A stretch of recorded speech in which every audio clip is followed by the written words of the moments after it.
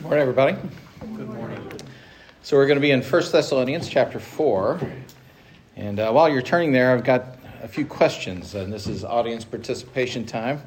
So if I said, or if you heard someone say, I live a Christian lifestyle, what would that mean to you? Nothing. Someone said. What would that mean to you if someone said, I live a Christian lifestyle? Supposed to mean I resemble Jesus. Supposed to mean I resemble Jesus. Probably means to a lot of people that I go to church regularly. I go to church regularly. I think I'd ask them what that means to them. Yeah. Always appropriate to ask a follow-up question, I guess. I live a good life. I live a good life. Whatever good means nowadays. If a non-Christian heard someone say, I live a Christian lifestyle, what would they think that meant? They were a Christian. Okay. You think you're a goody two-shoes. Maybe you think you're a goody two-shoes. Maybe you're saying you're, what's the phrase, holier than thou. Some people might think we're terrorists. Some people might think we're terrorists. Depending on your neighborhood, that's very true. What would they think? I live a Christian lifestyle. So you don't smoke or chew or... You don't smoke or chew or run with those that do. They probably think you're a hypocrite. A hypocrite. Kind of by definition, if you say you're a Christian, you're probably a hypocrite. That may be dangerously close to the truth sometimes. What if a politician said, I live a Christian lifestyle? How long is his nose? I'd like to say Prove it. Pinocchio knows. Check his... Never mind. Check his closets. He's got something. Check his closets. You might say check his browser history nowadays. That would check his bank account. He's looking for the Christian vote. Looking for the Christian vote. So you might wonder, well, why is he saying that? What's his motive? What's his ulterior motive, right? Well, the first parts of 1 Thessalonians 4 is where Paul is encouraging us to live what you might describe as a Christian lifestyle. And last session, we looked at verses 1 through 8, and there were a lot of things that we were told to either do or not do.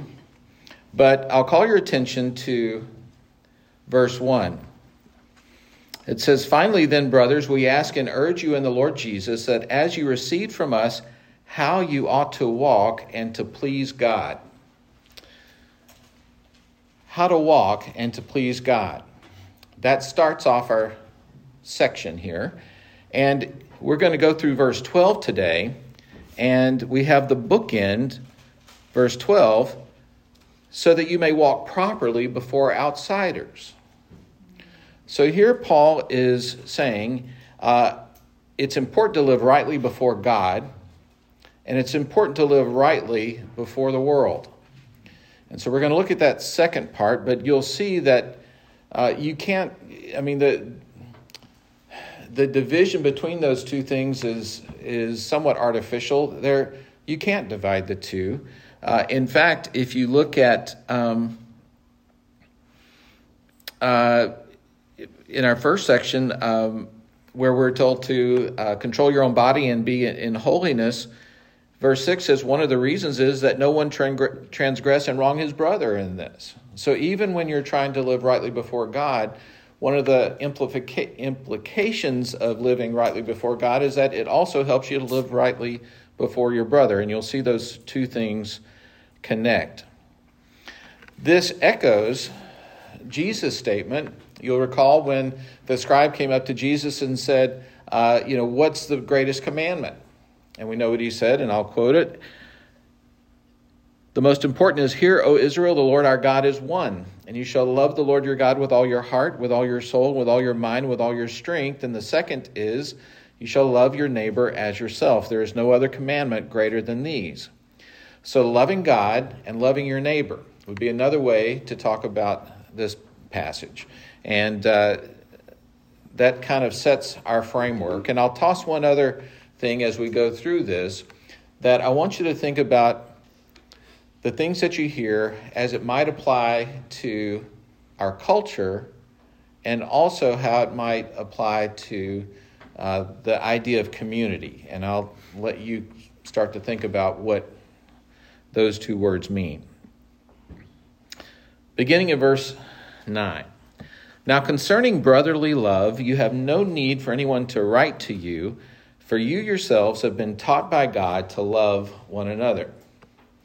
So this is an interesting phrasing that we use when you say, I don't even need to mention what she was wearing, which means that you're about to talk all about what she was wearing, right? So Paul says, nobody needs to write you about this thing, but he's actually writing about this thing, right? So it's like a weird way. I don't know. People have been talking like this for literally millennia, but it's kind of funny that we do that. I don't need to talk to you about this, but I'm going to talk to you about this thing, and it's concerning brotherly love. We know this term, Philadelphia, of course, meaning brotherly love. That is the Greek there. And as we go through these few verses, I'm going to suggest that brotherly love is kind of the theme for all of these verses. And again, it ties in with these concept of loving your neighbor. I'll submit that verse 9 talks about brotherly love as being a foundational love. Later verses talk about it being a generous love. I think there's evidence that it's a purposeful love, and that it's also designed to be an admirable or attractive love. So those are going to be the four things that I hope to touch on today. A foundational love that Paul doesn't really need to mention. Pastor John Stott said, "This is an expression of love to support others who are in need, but it's also an expression of love to support ourselves so as not to need to be supported by others." And you'll see that as we go along. This idea that concerning brotherly love, I don't need to tell you about this. You have yourselves been taught by God. So what did Jesus, when he was teaching his disciples, giving those parting instructions, and I'm thinking of those chapters like John 14 and following, he said, I'm telling you a lot of things, but I'm not going to be able to tell you everything. So what was the mechanism that they were going to continue to learn from? From the Holy Spirit, right? He said, I'm going to send you the Holy Spirit who will teach you all these things. So when it says you have been taught by God to love one another, this is one of those Holy Spirit things that as a Christian, the Holy Spirit will start to teach you what brotherly love looks like. It's one of the foundational things of being a Christian. What did they say? You will know you're a Christian, or we will know you're Christians by what? By our love. And that was the idea here. Brotherly love, this concept that we are, as Christians, in community with each other. And we know that, we've talked before, that 1 Thessalonians was one of the earlier books in the New Testament written, and one of the earlier ones that Paul wrote. And this idea that he's calling them brothers was somewhat novel. It wasn't, that was a term you mostly used for your family. But the early church has started calling each other brothers and sisters. So now Paul is using that in his writing to kind of capture that. And this was new. This idea of family that we think of our church family, we say that all the time. That was a Christian thing. And so he's using that term brotherly love as something that was taught by God. And he goes on to talk about that it's going to flow into a lot of things. I did find one commentator who, and I'm amazed at these. It almost seems to be a generational thing. You guys have heard letters from the past, and they just did English way better back then in many ways. That's even awkward to say, but they did words better. Here's how one pastor put it. What is love? He said, what's its nature? The nature of this brotherly love. He says, it is admiration, estimation, and perfect complacency in the Lord's people. It recognizes them as all brethren in Christ and fellow heirs of the grace of life. It includes attachment, fellowship, communion, spiritual adhesion, and unselfish conduct and conversation. What's brotherly love's extensiveness? It's not sectarian. It's not denominational. It's not local. It's not limited to persons of our order, creed, or mode of worship, but it embraces every true saint of the Most High God, every disciple and follower of the Lord Jesus, every real Christian adorning the doctrine of God in all things and walking in the ways of holiness and eternal life. This brotherly love is extensive. I love that. And then it says, what are brotherly love's special traits? He says, it's the love of the heart. Therefore, it's not tinsel and make-believe. We talked about the fakeness that some people say, but this guy says it's not tinsel and make-believe. It is the love of a pure heart, not the love of a person with fleshly attachment, but love that's transparent as the light, purifying as the flame. It is a love that is both fervent and lasting. It knows nothing of coldness, formality, pretentiousness. Its utterances are immediate and emphatic, and its altar fire is ever clear and intense. Many waters cannot quench it. It will not be extinguished, nor will it expire, but burn and shine in loving words and loving deeds, always to the honor of religion and the glory of God. That's brotherly love. Could not improve on that, so I just read it. Verse 10. More than just a foundational love, I'm saying that this is a generous love in the sense that it goes beyond your own crew and clan. It says in verse 10, for that, this brotherly love, loving one another, that indeed is what you are doing to all the brothers throughout Macedonia. But we urge you, brothers, to do this more and more. So they were already going beyond their own borders, their own town. They were already showing brotherly love to those at a distance from them. And, we use the term all the time, it's a small world. And in the Christian community, it's definitely a small world. You just make connections with people from all over. And, of course, for all of its badnesses, our connectivity through the internet and so forth has made us more aware of our brothers and sisters in other parts of the world. And I hope that we have a more global perspective on things. I hope that we aren't, technology snobs thinking that we know more than other cultures do. Or I hope that we give ample respect to our brothers and sisters who are in other cultures. I think that's what brotherly love would require. And he says, I know you're doing it, but I want you to keep on doing it. Just do it more and more. And if you think about that, Paul was writing to this early church, but it's early in the movement, right? It's not a few thousand years later like it is now. It's early. He's trying to kind of keep this fire going, right? It's not a blazing bonfire yet in all the world. It's just, it needs care, right? It needs some gentleness about how things are going to go. And he says, this is what I want you to do. Just love people more and more. Verse 11, he says, I want you to aspire to live quietly, to mind your own affairs, and to work with your hands as we instructed you.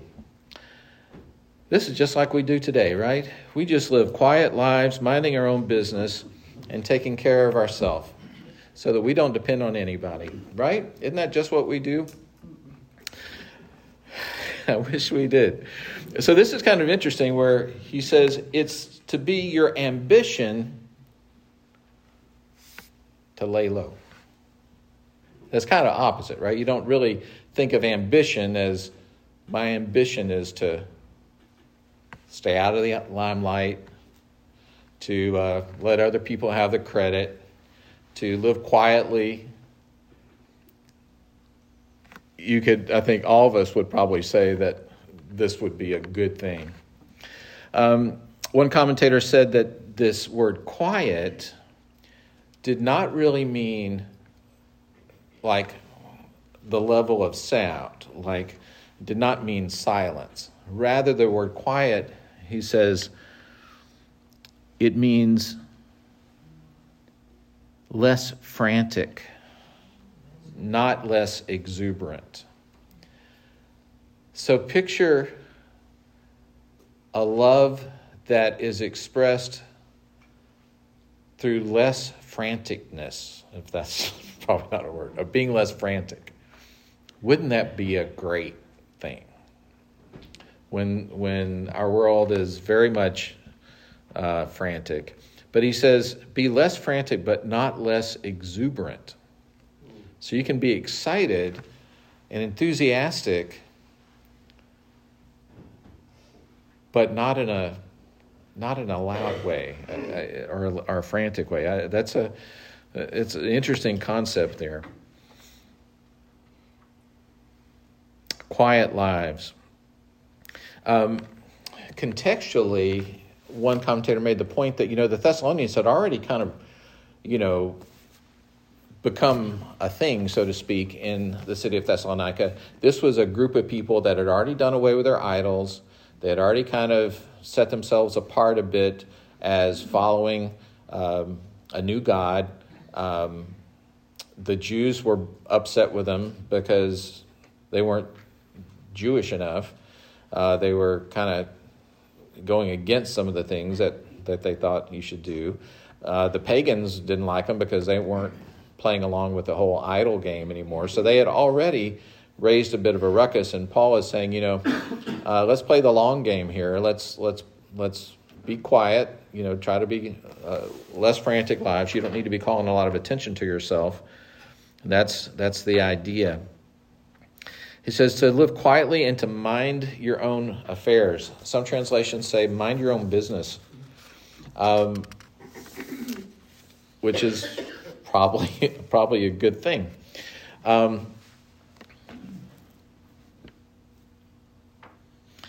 Listen to this. Now, this is from a writer that I think was probably about 40 years ago, 40 to 50 years ago, okay? But it sounds very current. This person says, the longer I live, the more importance I see of adhering to the following. To hear as little as possible of what is to the prejudice of others. To believe nothing of the kind till I am forced to it. This is the idea of giving others the benefit of the doubt until there is no doubt, right? He says, always to moderate, as far as I can, the unkindness which is expressed toward others. Never to drink in the spirit of one who circulates an ill report. In other words, when you hear something bad about somebody, don't just be happy about that. Here's a good one. Always to believe that if the other side were heard, a very different account would be given. That's Proverbs, right? Every man seems right until you've heard the other side. And that's always true. He said, I consider love as a wealth. And as I should resist a man who comes to rob my house, so would I resist a man who would weaken my regard for any human being.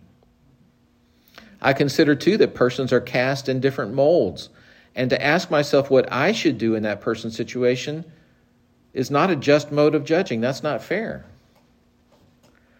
I must not expect a man who is naturally cold and reserved to act as one who is naturally warm and affectionate. I think it is a great evil that people do not make more allowance for each other in this particular. I would say that's still pretty good advice 50 years later, wouldn't you?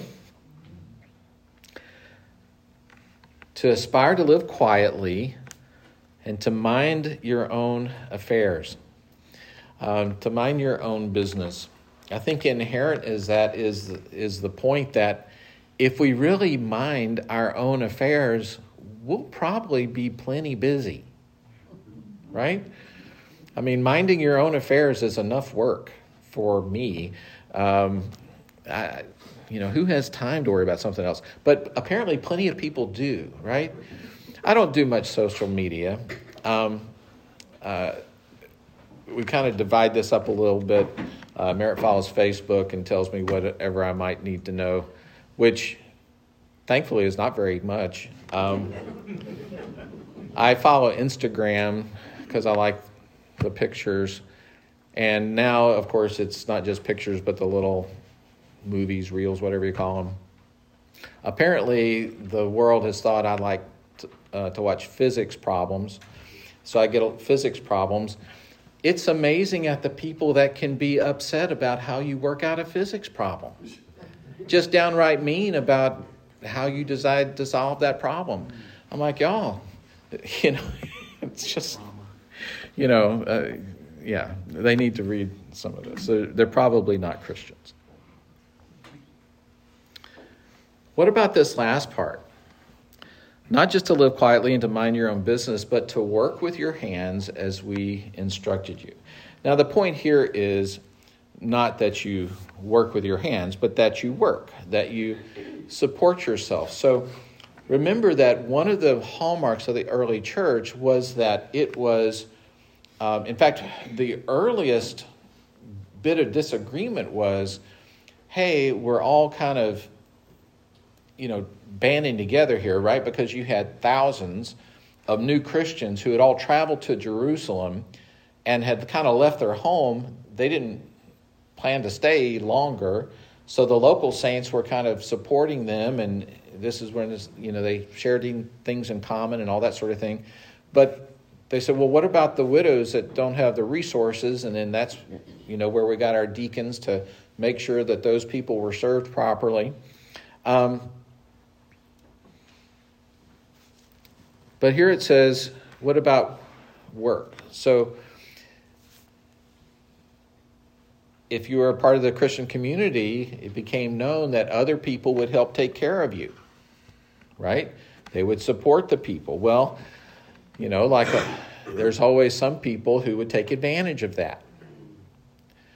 Christians are known for being generous. So I'm going to kind of hang out and let them practice that on me. Let them practice their generosity on me, so maybe I don't have to work so much. And here Paul's kind of pushing back on that a little bit, say no. Part of brotherly love is to working to support yourself so that other people don't have to, right? Work. Now, in 2 Thessalonians, there's some stronger language about that.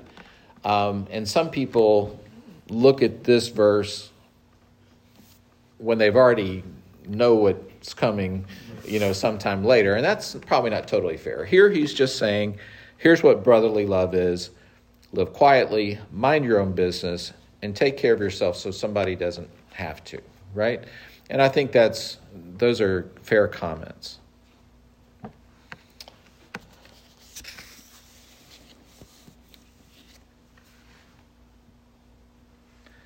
Finally, verse 12, brotherly love is supposed to be an admirable love or an attractive love. It's supposed to be something that is inviting to other people. It says, and we've read part of this already, verse 12, do all these things so that you may walk properly before outsiders and be dependent on no one. So that you can walk properly before outsiders.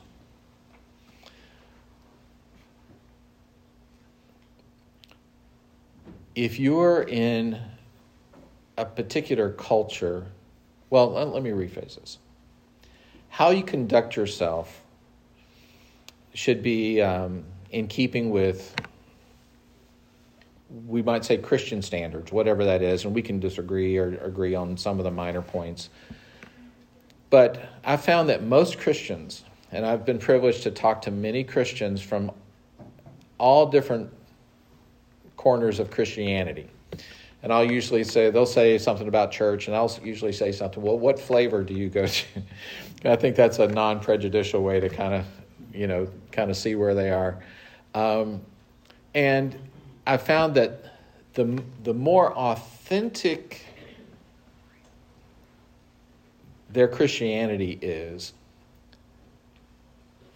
the more they look alike, no matter what type of church they come from.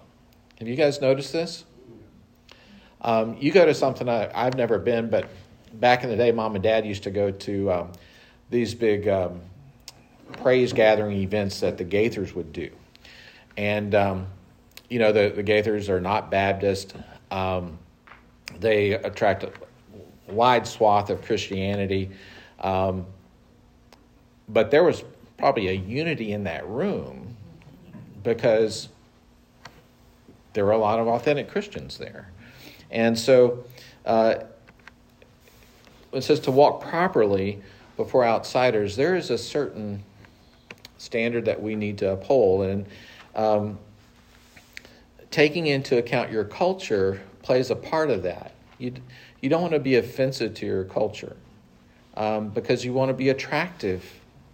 You want Christianity to be an attractive thing, right? You want people to want to be with you and maybe even want them to be like you. I mean, how many times did Paul say, look at me, be like me, right? So we want Christianity to be something that people aspire to be part of.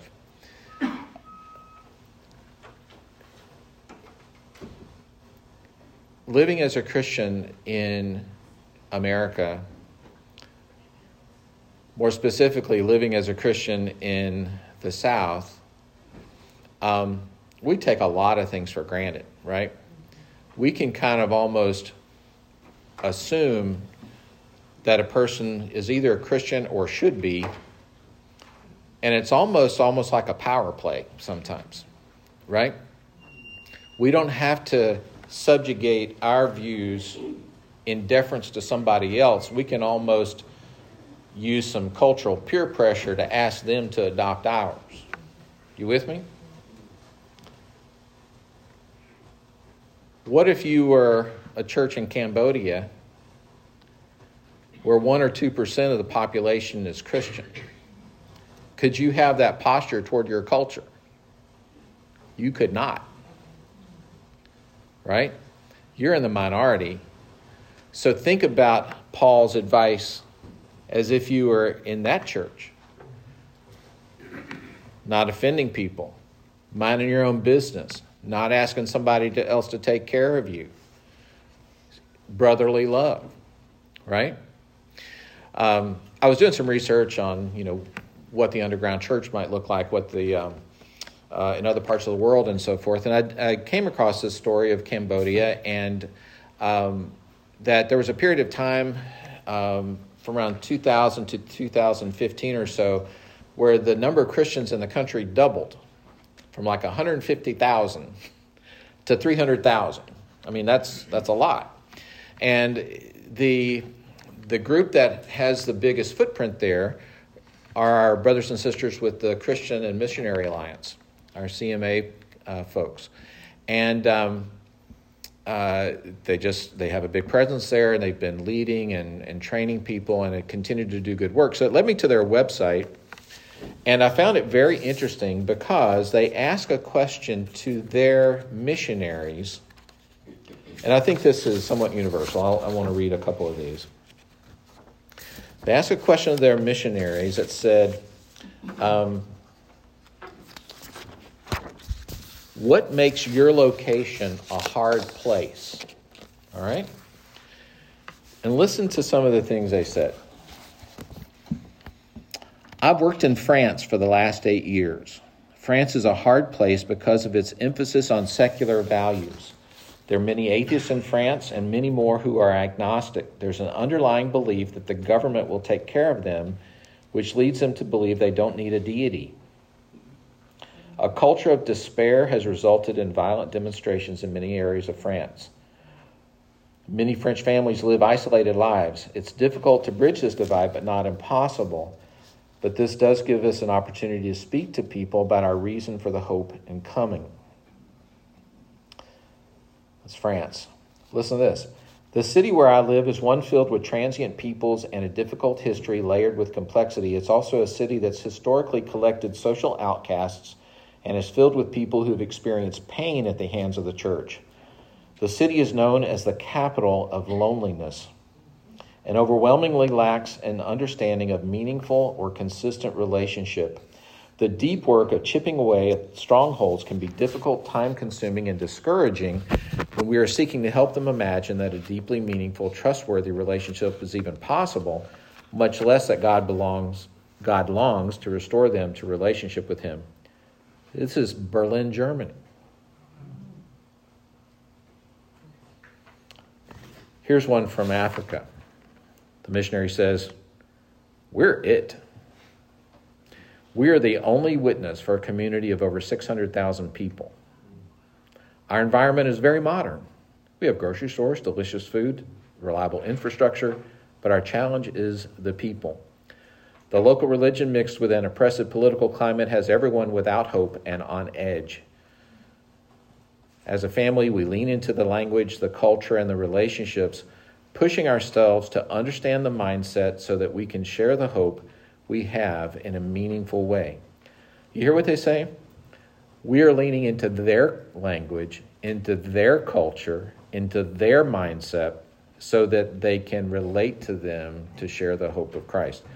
That is not the typical, I'm being very stereotypical here, but I don't think that's the typical posture of America, right?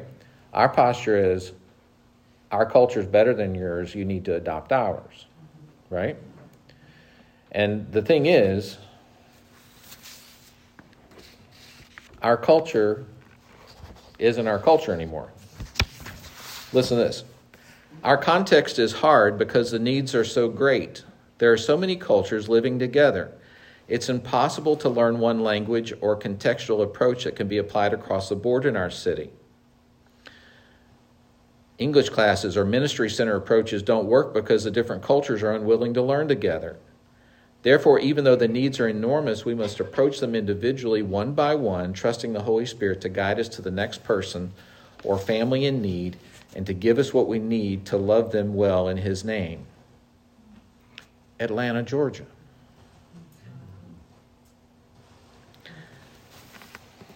Tying this together, this first passage, the first part of the passage that Dad talked about last week, we talked about sanctification, right? Holiness, where Paul's asking Christians to get their own house in order before God. One Alliance missionary ties those things together, and I'll close with this. He says, or she says, "My unhealthy and un-Christ-like response to the circumstances I am in makes where I am a hard place. I am my own worst enemy. Therefore, being sanctified is key. Satan will always try to take us out of action by messing with our marriage or our family. We can live at the gates of hell when we have a strong family united toward a common purpose. But I'm not sure we can even stand to live in heaven if we are living with division, disunity, and strife in the family. The other thing that makes this place hard is trying to work with teammates, especially us Westerners who are so individualistic and have such a hard time laying down our rights. Overlaying all three of these is a spiritual warfare that Satan tries to use to make our lives so hard that we give up. Facing demon-possessed people, groups who want to kill us, no electricity or running water, and disease is all small in comparison to the spiritual warfare we face. So, living rightly before God makes us more equipped to live rightly before the world. Over the course of the week, reread verses 1 through 12 of 1 Thessalonians, and get this: loving God and loving your neighbor. Being right with God so that you can be better right with your neighbor. Kind of look at it through that lens of how does that affect how I relate with my culture, with my community. How does it affect how I respond online or in social media or with acquaintances? And I know there are probably times that we need to stand up for justice and we need to, be salt and light in our world. And I get that. But I think this is a call toward balance. And when all those things are fueled by this foundational brotherly love, then I think we've got a better shot at getting the right note. Comments? Babette? Ladies first. I was spend Thanksgiving at Beulah Beach